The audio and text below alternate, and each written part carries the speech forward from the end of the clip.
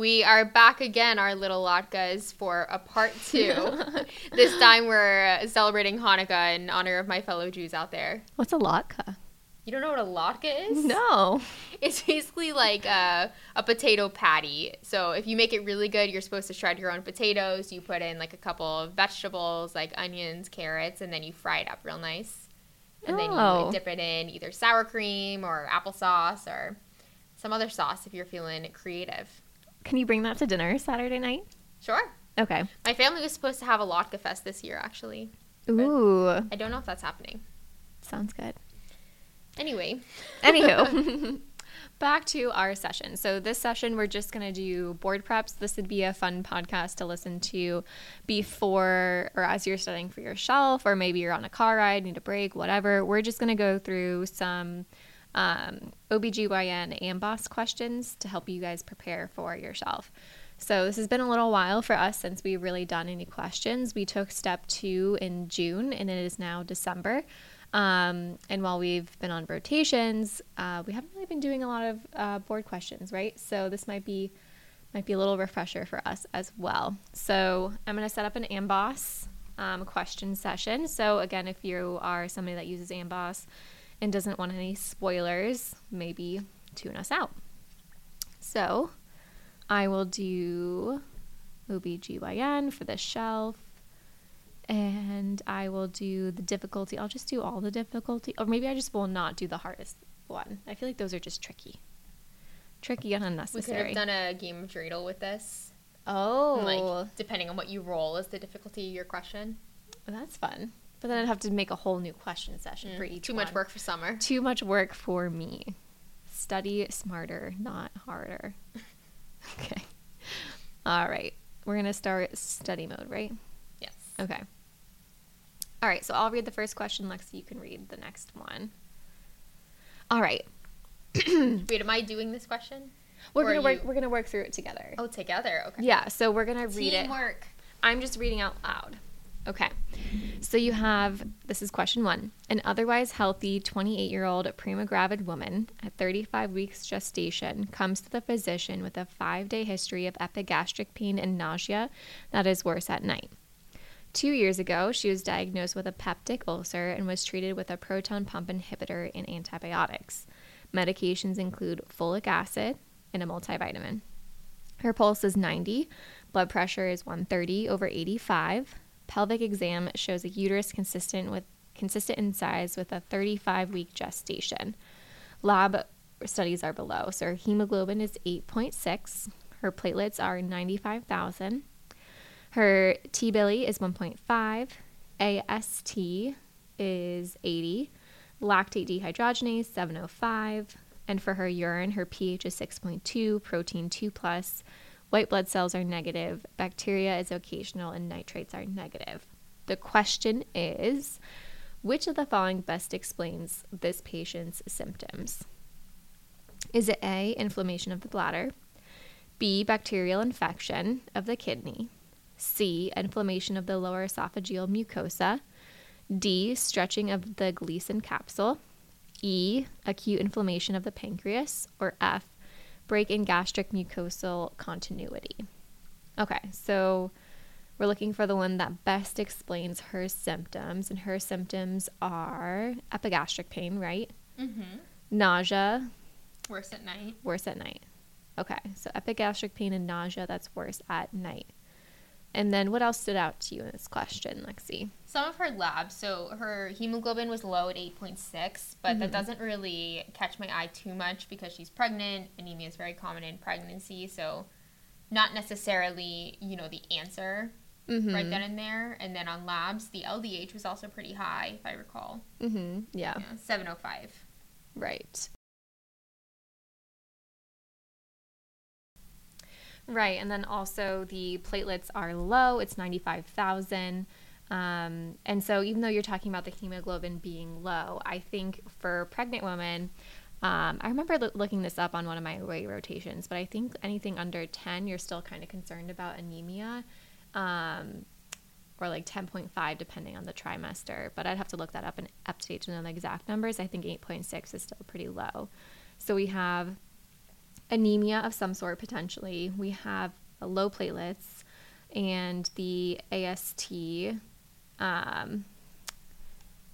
LDH is high. So what do we know about the combination of a high LDH with a low hemoglobin?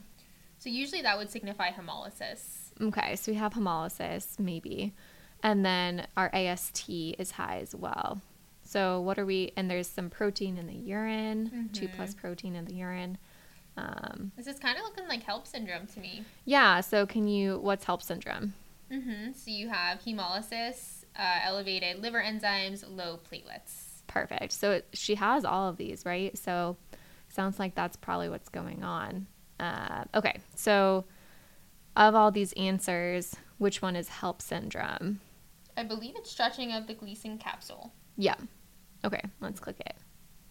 Yep. We We're are all right. correct. Woo! Okay. Should we read the blurb explanation? Yes. Okay. So this patient meets all the diagnostic criteria for HELLP syndrome. Laboratory evidence of hemolysis, i.e. a low hemoglobin with an elevated LDH, an elevated AST, and low platelets. Most women also have hypertension and proteinuria, although this is not required for the diagnosis of HELLP. Abdominal pain due to the stretching of Gleason capsule from hepatic swelling is a common symptom. One feared complication of HELLP syndrome is hepatic subcapsular hematoma, which can rupture, resulting in exsanguination. All pregnant patients with HELLP therefore require an immediate ultrasound if they develop severe abdominal pain. So that's kind of far. It kind of threw me off with the epigastric pain worst at night. That kind of sounded like a GERD picture. Yeah. So I didn't really think of HELLP presenting that way, so it's good we had all those labs. Should we just read the one for GERD to make sure we know why it's not GERD? Okay. So that one is, so this was the answer choice that was inflammation of the lower esophageal mucosa. So inflammation of the lower esophageal mucosa from GERD-induced esophagitis can manifest in epigastric pain that is worse at night, as seen in this patient. Pregnant patients are at increased risk for GERD due to progesterone-mediated lower esophageal sphincter relaxation and delayed stomach emptying. However, GERD would not explain this patient's hemolytic anemia, elevated AST, and thrombocytopenia, would suggest a more serious condition. Okay. That's really interesting about the progesterone. I never knew that. Oh, really? Yeah. The progesterone's a fun one. That's also why, isn't there something with like progesterone also, it like relaxes something in the ureters, and that's why you can more common to get pylo? I think that's a thing. We'll Google it and come back to you, but I'm pretty sure that's a thing if I remember. All right, are we ready for the next question? Yes. All right. So our next question, we have a 36-year-old woman comes to the physician to discuss contraceptive options. She is currently sexually active with one male partner, and they have not been using any contraception. She has no significant past medical history and takes no medications. She has smoked 1 pack of cigarettes daily for 15 years. She is allergic to latex and copper. A urine pregnancy test is negative. Which of the following contraceptive methods is contraindicated in this patient? A is progestin injection. B, diaphragm with spermicide. C, progestin-only pill. D, intrauterine device. E, condoms. And F, combined oral contraceptive pill. I'm going to go with F, combined oral contraceptive pill, because she is over 35 and she is a smoker. That is correct. Woo! All right. And then what were some of the other options? Let's talk about maybe when some of these other ones would be contraindicated. Okay. All right. So progestin injection. I don't know when that one would be contraindicated. What does it say? Let's see. Because DMPA, or the depot injection, lacks estrogen, it may be used in patients greater than 35 years of age who smoke. So it doesn't really mention when it would be contraindicated. Yeah. Okay. It's just not necessarily contraindicated in this patient. Makes sense. Yeah. The more common contraindications that I've run into is heavy menstrual bleeding with a copper IUD. Mm-hmm. Yeah. This question I think is a really common one with over 35 and cigarette smoking. So I guess maybe what are the other contraindications to combined oral contraceptive pills? I feel like that comes up a lot. Yeah, we have migraine with aura. Mm-hmm. That's a big one. Yes, any like blood clot, like factor 5, things like that. Also breastfeeding. Breastfeeding? Okay. What else? I feel like there's more that we're forgetting off the top of our heads. Yeah, I think Does those it say are the in that basic blurb? ones. Let's see. I'll just read what it says. Okay. So combined OCPs are contraindicated in women over 35 who smoke due to an increased risk of VTE. Estrogen is associated with coagulopathy because it increases the plasma concentrations of several clotting factors and fibrinogen. Advancing age and smoking also affect blood clotting and circulation. Other absolute contraindications for the use of estrogen OCPs include cardiovascular disease, including CAD, deep vein thrombosis, stroke, hypertension, metabolic disorders, including insulin-dependent diabetes, estrogen-dependent tumors, lupus, and or vasculitis. Okay. I kind of forgot diabetes was a contraindication, or insulin-dependent diabetes. I did too. Yeah, that's a good one to get from that. All right, so let's move on to the next question. Next question. Okay. So we have a 22-year-old woman comes to the physician to discuss the prescription of an oral contraceptive. She has no history of major medical illness and takes no medications. She does not smoke cigarettes. She is sexually active with her boyfriend and has been using condoms for contraception. Physical exam shows no abnormalities. She is prescribed a combined levonorgestrel and ethinyl estradiol tablets. I feel like those words I never say out loud. Which of the following is the most important mechanism of action of this drug in the prevention of pregnancy? Okay, so we're asking basically how this works in preventing pregnancy. Okay. Is it A, thickening of the cervical mucus, B, inhibition of the rise of luteinizing hormone, C, suppression of ovarian folliculogenesis, D, increase in sex hormone binding globulin, or E, prevention of endometrial proliferation? This is actually kind of a tricky one, the way it's worded. I feel like I'm kind of between B and E, because the way I kind of remember all of this working is that the combination of estrogen and progestin is they kind of feed back on GnRH. GnRH, then if you have less of that, then you get less LH and FSH, right? So you're kind of causing an inhibition of the rise of luteinizing hormone, but I also think that you're preventing endometrial proliferation as well, right? Yeah, I guess maybe the question is which one of these things is going to actually prevent pregnancy more effectively? Okay. And then what about these other options? I don't think increase in sex hormone binding, that has nothing to do with contraception, right? And then suppression of the folliculogenesis, you still get follicles. Yeah. And then thickening of the cervical mucus, no, I think that's more of like an IUD kind of thing, right? Yeah. Also, that happens more just during ovulation in general. Yeah, I agree. Okay. All right. Should we choose B then? Yeah, I think that's the main mechanism. Okay, let's click it. That is it. All right, so it says the most important mechanism of action of combined oral contraceptives is preventing ovulation. I can't read today. In preventing ovulation is the inhibition of the LH surge. Okay, that's true. The LH surge that's a big thing. The estrogen and progestin in combined OCPs provides negative feedback to the hypothalamus, preventing the release of GnRH and subsequently both FSH and LH. This decreased gonadotropin secretion prevents the spike in estrogen released from the Graafian follicle necessary to induce the LH surge in the pituitary, which then initiates ovulation. This significantly reduces the possibility of successful fertilization with a less than 1% with perfect use and 9% with typical use. Okay. Beautiful. That 9% with typical use, that's kind of a scary number. Yeah. Okay. All right, let's read why it wasn't that other one we were considering. So it is not prevention of endometrial proliferation because the progestin in combined oral contraceptives acts on the uterus by inhibiting endometrial proliferation, which creates a less suitable environment for the implantation of a fertilized zygote. However, this is considered a minor contraceptive. Okay. All right, so it still does happen. It happens. It just wasn't exactly what the question was asking. I think this is hard. This is where I feel like I miss a lot of questions is just kind of this self-doubt of like, I know this happens, but maybe not what they're asking. Okay. Anything else that we wanted to ask about this one? No, I actually had kind of the same mindset. I remember in my REI rotation, one of the things that we would talk about is some women have trouble implanting because of that, because they don't have enough endometrial thickness. Oh, okay. And so it's interesting for me that that's not really the main mechanism in how the OCPs prevent pregnancy. Okay. Got it. All right, next question. Mm-hmm. All right. A 36-year-old woman comes to the physician for a 2-month history of urinary incontinence and a vaginal mass.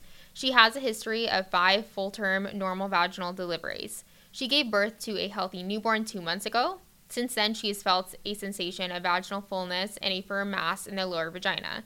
She has loss of urine when she coughs, sneezes, or exercises. Pelvic exam shows an irreducible pink globular mass protruding out of the vagina.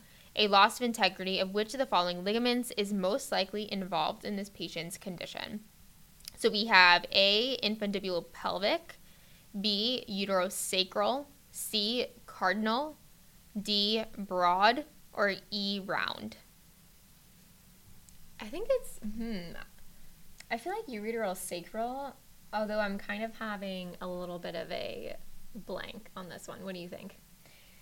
I also was going with the uterosacrals because I think those are the ones that can get compromised during delivery, and then you start to prolapse. Right, that's exactly what she's having right here is the prolapse. I was kind of expecting a what kind of prolapse question. Yeah. Not the ligament. Okay. Do you want to try it? Yeah, let's try it. All right, let's see. Yeah. Woo. All right. The uterosacral ligaments provide mechanical support to the uterus by connecting the cervix to the sacrum and lateral pelvis.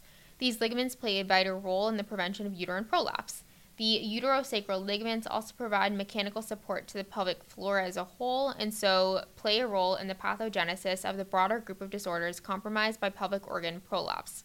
Important risk factors for uterine prolapse include age, high BMI, multiparity, and obstetric conditions resulting from excessive stretching and tearing.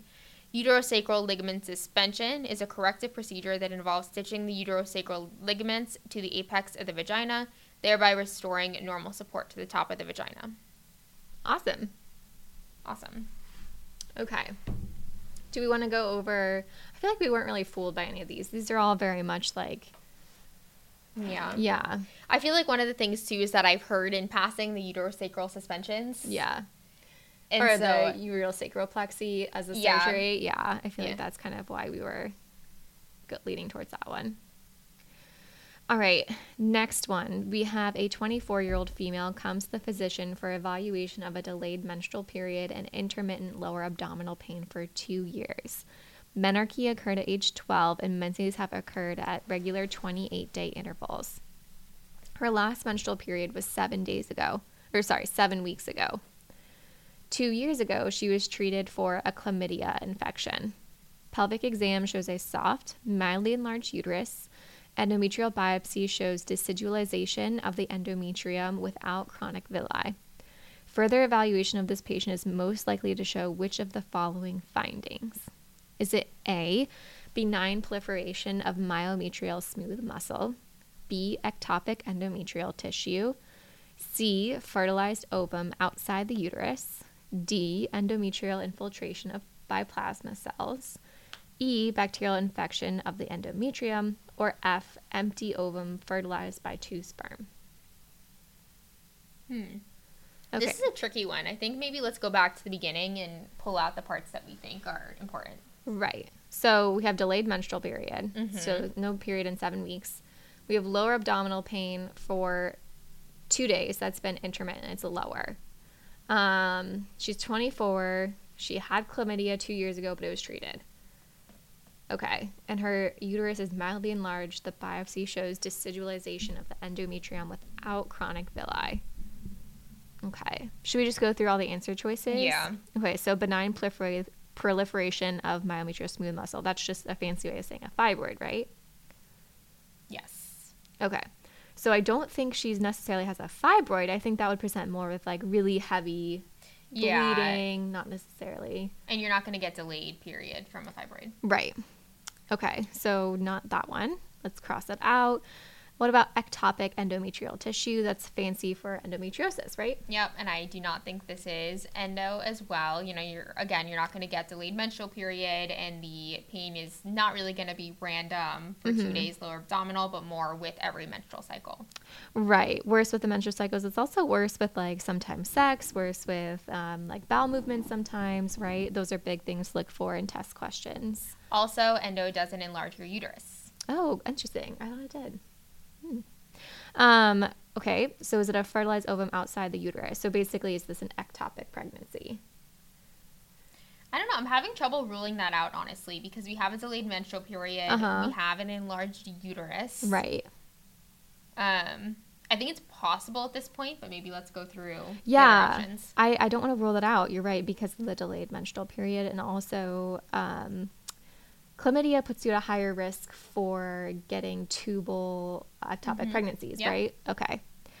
Okay, so let's keep that one in there. What about endometrial infiltration by plasma cells?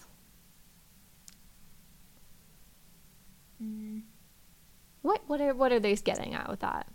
Is that like a snowstorm mass? Oh, okay. Maybe. Like a mole? I'm unsure about that one. E, bacterial infection of the endometrium. I don't think so. This is not presenting like an infectious process. Right. She doesn't have a fever. They didn't give us vital signs, but usually they would give you vital signs. They give you like a high white blood cell count. Like it just doesn't seem like endometritis. Yeah. And then empty ovum fertilized by 2 sperm. That's a mole. That's a mole. I don't think it's a mole. Usually, I don't know. Well, let's think.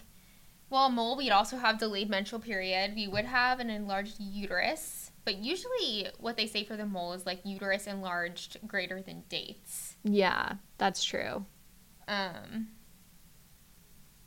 I don't know how much that correlates with the history of chlamydia, if there's a reason that they're giving us that. My gut tells me it's an ectopic. All right, let's click it. Yay, we are correct. Wonderful.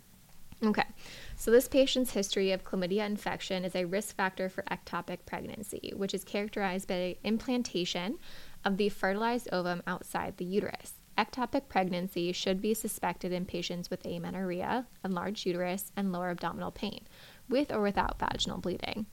Endometrial biopsy is not performed routinely in suspected ectopic pregnancy, but shows deciddualization with no evidence of intrauterine pregnancy. Oh, so they're saying the chronic villi, no chronic villi, is the evidence of intrauterine pregnancy. Chorionic, what am I saying? Chronic villi. And ectopic pregnancies have the potential to rupture and cause hemorrhagic shock. So big deal. I'm glad we caught that one early, Lexi. All right, and then let's read that one that we were kind of confused about. Option choice D. This was endometrial inflammation by plasma cells. So the reasoning as to why this is wrong is endometrial infiltration by plasma cells is characteristic of chronic endometritis. Okay, so that's good to know. Endometritis? Yeah. I was thinking it was a mole. That was really wrong. Although abdominal pain is a clinical feature of chronic endometritis, it is typically accompanied by intermenstrual or postcoital bleeding, menorrhagia, or amenorrhea. This patient's acute symptom onset as well as biopsy findings are inconsistent with chronic endometritis. Interesting. Isn't that usually the multiple myeloma finding, the plasma cells? Yeah, but not in your endometrium. Well, yeah. But fair, plasma cells do remind me of multiple myeloma. All right. So then bacterial infection of the endometrium. So is this just acute endometritis? Right. So very similar reasons as to why this answer choice is wrong. Okay. All right. Moving on. A 24-year-old woman comes to the physician because of bothersome hair growth on her face and abdomen over the past 8 years. She does not take any medications. She is 163 centimeters and 5 feet 4 tall and weighs 85 kilograms or 187 pounds. BMI is 32. Physical exam shows coarse dark hair on the upper lip and periumbilical and periareolar skin. Her external genitalia appear normal. Her serum FSH, LH, and testosterone are within the reference range. A urine pregnancy test is negative. Which of the following is the most appropriate pharmacotherapy at this time? A. Flutamide. B. Leuprolide. C. Ketoconazole. D. Combined OCP. Or E. Metformin. All right, so let's pick out the important things here. Mm-hmm. So BMI is 32. Okay, so she's a little overweight. We have coarse dark hair. A little hirsutism. And then importantly too, the serum FSH, LH, and testosterone are normal. Okay, so I was thinking like PCOS initially. Yeah. But wouldn't your testosterone be elevated? Yeah. Okay. All right, so that's a little odd. All right, so maybe let's go through the answer choices here. Okay. So A was flutamide. What do we think of that? I don't know what it is. Okay, let's click on it. All right, so flutamide may be used in the management of IH. However, is not first-line therapy in the treatment of hirsutism, but rather a third-line anti-androgen considered only for patients who have been refractory to at least 6 months of monotherapy with another medication. Spironolactone is considered first-line anti-androgen used in patients with refractory moderate to severe hirsutism, with finasteride and cyproterone acetate being the second-line anti-androgens. Okay.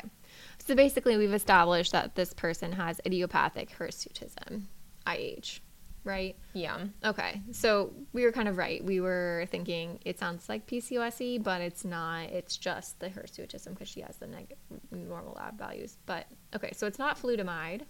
What do we think it is? Let's see. Yeah. The next choice was leuprolide. That's a GnRH agonist, usually used in treatment of endometriosis and prostate cancer. So I don't think that's the answer here.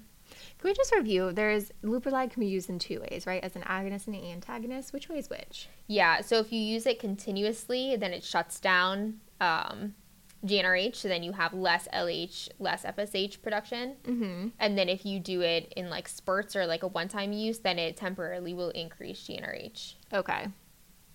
So used intermittently, it's an agonist. Consistently an antagonist? Yes. Okay. Yeah. All right. All right. Sounds good. All right. And then the next option was ketoconazole. I don't know how that would help in this situation. Right. She doesn't have a fungal infection. Yeah. Okay. What's the next choice? Then we have combined OCP. What do you think? That seems kind of like an attractive option to me. I think generally with this question, Sam, you'd start to think of PCOS and then usage of OCPs. But I think even though this isn't PCOS, the OCPs can be used to regulate some of the hormone levels. And if she has hyperandrogenism, to bring that down a little bit. What do you think? I mean, it sounds kind of sound. I'm just thrown off by these normal lab values. So I don't know. What are the next options? Then we have metformin is the last one. Okay. Well, I think that's kind of like a little bit of a distractor because if somebody has PCOS, you usually give metformin because they're at risk for insulin resistance. But she doesn't necessarily have PCOS, so... Yeah, I wouldn't jump in to give metformin. No. At this point. No. So looks like we're kind of leaning towards D. All right, let's see. Yep. Combined OCPs are recommended as first-line therapy for women with hirsutism due to their ability to reduce androgen levels. Estrogen, progestin, contraceptives reduce androgen levels by suppression of circulating LH and stimulation of sex hormone binding globulin levels. That's interesting. Yeah. Because the SHBG, that's what binds the androgens, right? Mm-hmm. Yeah. Okay. So I guess the more you bind them, the less active they are and able to contribute to hirsutism. Yeah. That's interesting. Yeah. I feel like that's not a common answer I would know. Interesting. Okay. All right. Next question. All right. We're on question 7. Okay. 20 minutes after delivery of a newborn infant, a 22-year-old woman starts breastfeeding. Initially, the expressed milk is thick and yellowish. 3 days later, the mother's breasts swell and the expressed milk becomes thinner and whiter. A decrease in maternal serum concentration of which of the following is most likely responsible for the observed changes in milk production? Is it estrogen, oxytocin, human chorionic gonadotropin, prolactin, thyroxine, or progesterone? Ooh, this is a hard one. I know after delivery in general, your levels of estrogen and progesterone kind of plummet, Yeah. which makes me think of those, but I don't know if those really have a big effect on your milk production. And then I started thinking of like the role of oxytocin in letdown. Yeah. But I don't know if that's responsible for like the difference between colostrum and regular breast milk. Right. Like oxytocin helps with the, right, you're saying the letdown, but doesn't change the consistency as far as I'm aware.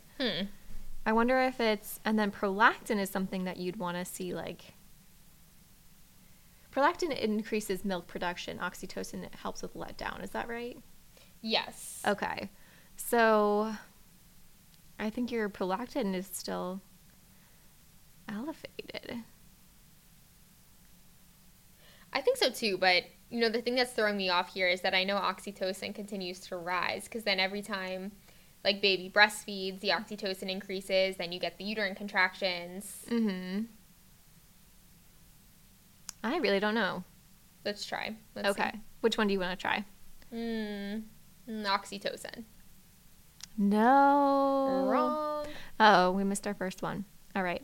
The reason it's wrong is oxytocin stimulates the myoepithelial cells in the breast parenchyma to contract and aids in milk secretion.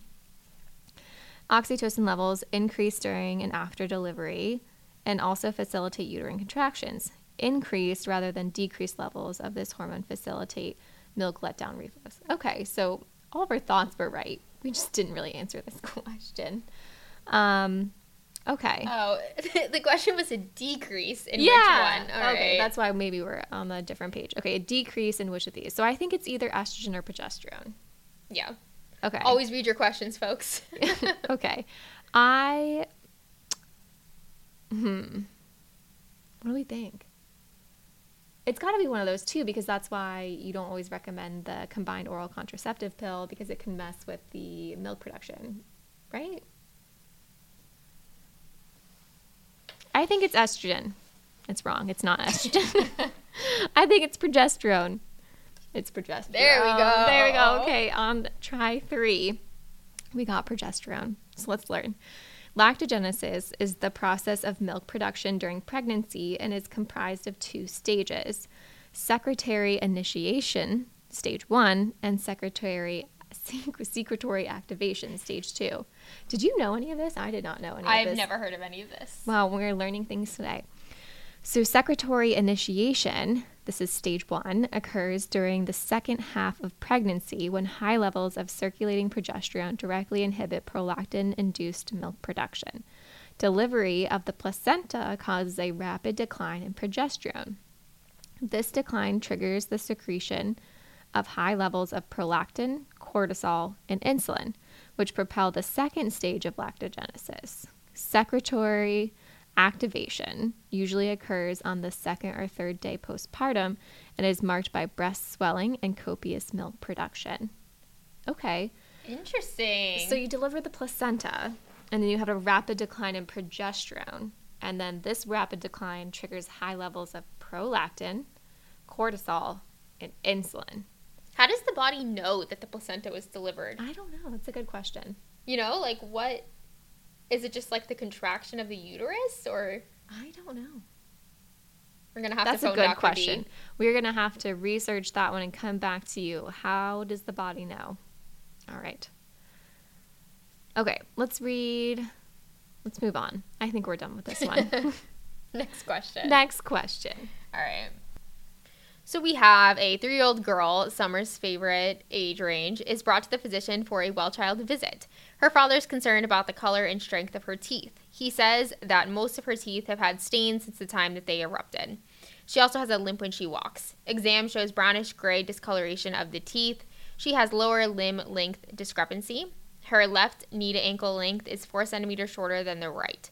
Which of the following drugs is most likely to have been taken by this child's mother when she was pregnant? And then we have A, trimethoprim, B, sulfamethoxazole, C, ciprofloxacin, D, gentamicin, E, chloramphenicol, and F, tetracycline. Okay. So we have the discolorated teeth, the limbs discrepancy. So I would say tetracycline, right? I would agree with you. That's correct. So the explanation says tetracycline crosses the placenta and accumulates in developing teeth and bones because of its tendency to form complexes with calcium salts. In utero, exposure can lead to discoloration of deciduous teeth and inhibition of bone growth as seen in this patient. For this reason, tetracyclines are contraindicated during pregnancy and in children less than 8 years of age. Great. Cool. Good to know. I learned that from Sketchy. Oh. What'd you I learn? learned that on the floors. Really? Yeah. Lexi doesn't watch videos, so she learns on the fly. All right. Next question, question 9. So we have a 30-year-old woman comes to the physician because of progressively worsening breast pain over the past 24 hours while breastfeeding her son. He was born 3 days ago via uncomplicated cesarean delivery and was feeding well but now struggles to latch to the breast. She reports tearfulness and exhaustion. She has no history of serious illness. Her grandmother passed away from breast cancer at age of 82. The patient's medications include folic acid and a multivitamin. Her temperature is 98.6. Examination shows diffuse tenderness, firmness, and fullness of both breasts. Her nipples are cracked, and the areolas are erythematous and swollen bilaterally. There is no palpable axillary lymphadenopathy. There is a dry, mildly tender surgical site wound above her symphysis. Which of the following is the most likely diagnosis? Is it a breast abscess, a galactocele, a plugged duct, inflammatory breast cancer, breast engorgement, or lactation mastitis? So my gut reaction here would be breast engorgement. What about you? I agree. Okay, let's talk about what we would see with each of these. For a breast abscess, I think I'd be looking more for, like a fever, right? Yeah, or just a palpable mass in some cases. And there was no mass here. Painful, fluctuant. Yeah. Yeah. And then a galactocele, I'm having a hard time, jumping right to, what the typical question stem is for a galactocele. Let's come back to that one. Inflammatory breast cancer, that's where you would see more of a mass as well. And then in the axillary lymphadenopathy, there's no palpable axillary lymphadenopathy here. Yeah, and that's where you could have the puce orange. Yeah. The orange peel breast. Yes. And then lactation mastitis. What would you see there? Then you would have some inflammation of the breast, but that could be unilateral. In this patient, it was in both breasts. I think you can have a fever as well with lactational mastitis. Yeah, you can have systemic symptoms like fever, chills, malaise. And I think also mastitis usually occurs a little bit later, 2 to 4 weeks after. And this patient's started 2 days after delivery. So it kind of sounds a little bit more like breast engorgement to me. What do we think? Let's see. Okay. Breast engorgement is correct. Breast engorgement typically manifests with bilateral, so you were onto something with the bilateral, breast tenderness, firmness, and fullness in the absence of fever. Primary breast engorgement is due to increased milk production postpartum and typically occurs 3 to 5 days after delivery, whereas secondary engorgement is caused by insufficient demand for breast milk due to poor latching by the neonate, typically at a later point in the postpartum period. Areola involvement can typically interfere with breastfeeding and may worsen engorgement. Okay. And then treatment consists of frequent breastfeeding with optimal nursing techniques, warm compresses prior to breastfeeding in order to facilitate draining, cold compresses between breastfeeds to decrease milk production, and NSAIDs to reduce breast pain. That's actually very interesting. I spent a day with the lactation consultant on the floors, and I think that was one of her best tips is she said that a lot of patients don't really know when to use the warm and cold compresses because both of them can be helpful. But she said that was a major thing, to use the warm compresses either during feeding or right before feeding to get the ducts open and draining. Yeah. And then the cold ones in between to facilitate healing and decrease the inflammation. That's really interesting. I'm glad I kind of learned that today. I think that's important. Yeah. And then just further reading, a breast pump can also be used to drain the milk and reduce tension within the breast. If left untreated, prolonged breast engorgement can lead to mastitis due to milk stasis. Interesting. Yeah. All right. Any others that you want to click on? Oh, we already said we are going to review galactocele. Yes. So galactocele is the most common benign breast condition in lactating women.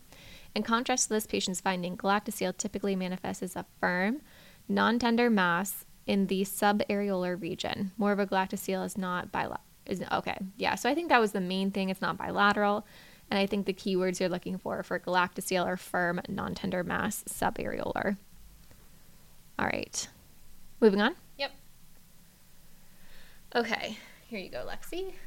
A 30-year-old woman, gravida 1, para 0, at 30 weeks gestation, is brought to the emergency department because of progressive upper abdominal pain for the past hour.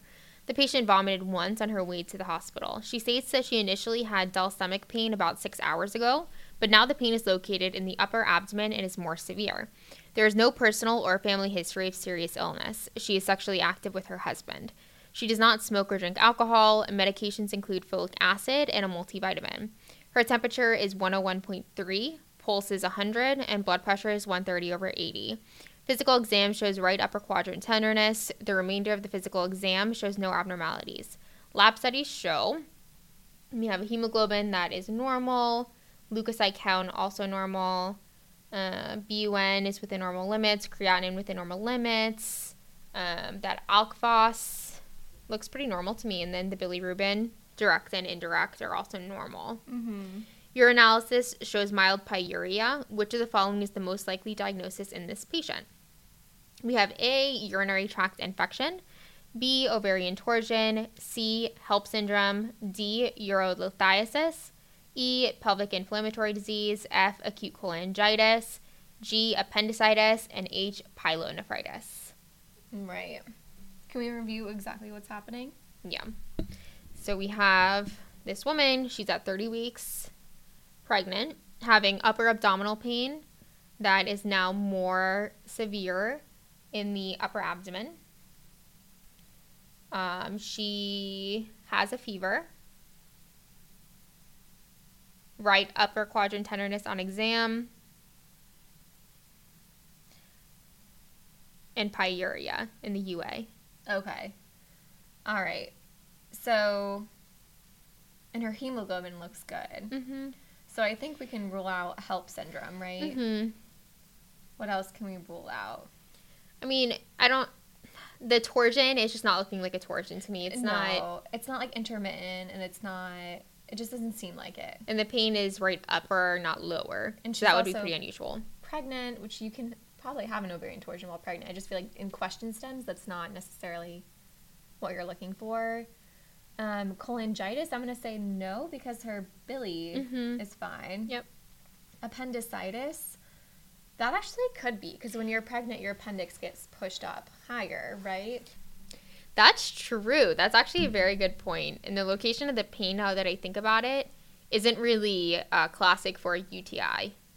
Right. And with the UTI, you'd have more like, frequency, dysuria, the typical like UTI symptoms. Not saying she doesn't, because obviously in pregnant, you can always have the asymptomatic UTI. Yeah. But she doesn't have like typical UTI symptoms. So I think also less likely that, right? Mm-hmm.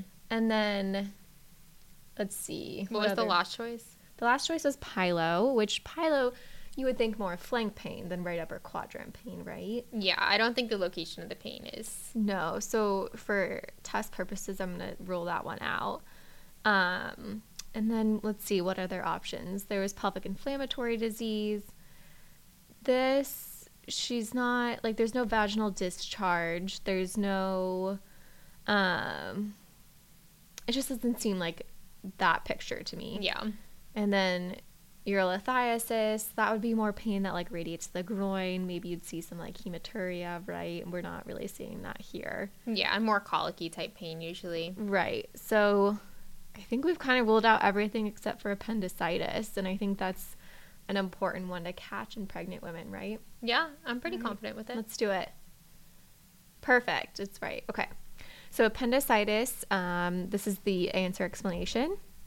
Dull pain that gradually worsens and eventually localizes to the right abdomen is characteristic of acute appendicitis. This is the most common cause of acute abdominal pain in pregnancy. Although appendicitis pain classically localizes to the right lower quadrant, McBurney's point, in pregnant patients, the gravid uterus can displace the appendix towards the right upper quadrant or the flank. Oh, that's interesting. Towards the flank as well. So I feel like that could cause some like confusion between pyelo and acute appendicitis. Sterile pyuria is a common finding in appendicitis and can occur if the part of the urinary tract, usually the right ureter, is within close proximity of the inflamed appendix. Oh. That's good to know. Yeah. Causing ureteric irritation and or inflammation. Graded compression abdominal ultrasound is the best initial imaging modality for suspected appendicitis in pregnancy. All right. Good to know. Good to know. That was question 10, right? That was question 10. So I think we can wrap it up. How did we do? We did 9 out of 10. Woo! If only you could take all your exams with your friends. I know, right? Very big help. Well, thank you guys for listening in. We'll be back again soon with our next episode of our podcast. But until then, we'll see you later. Bye!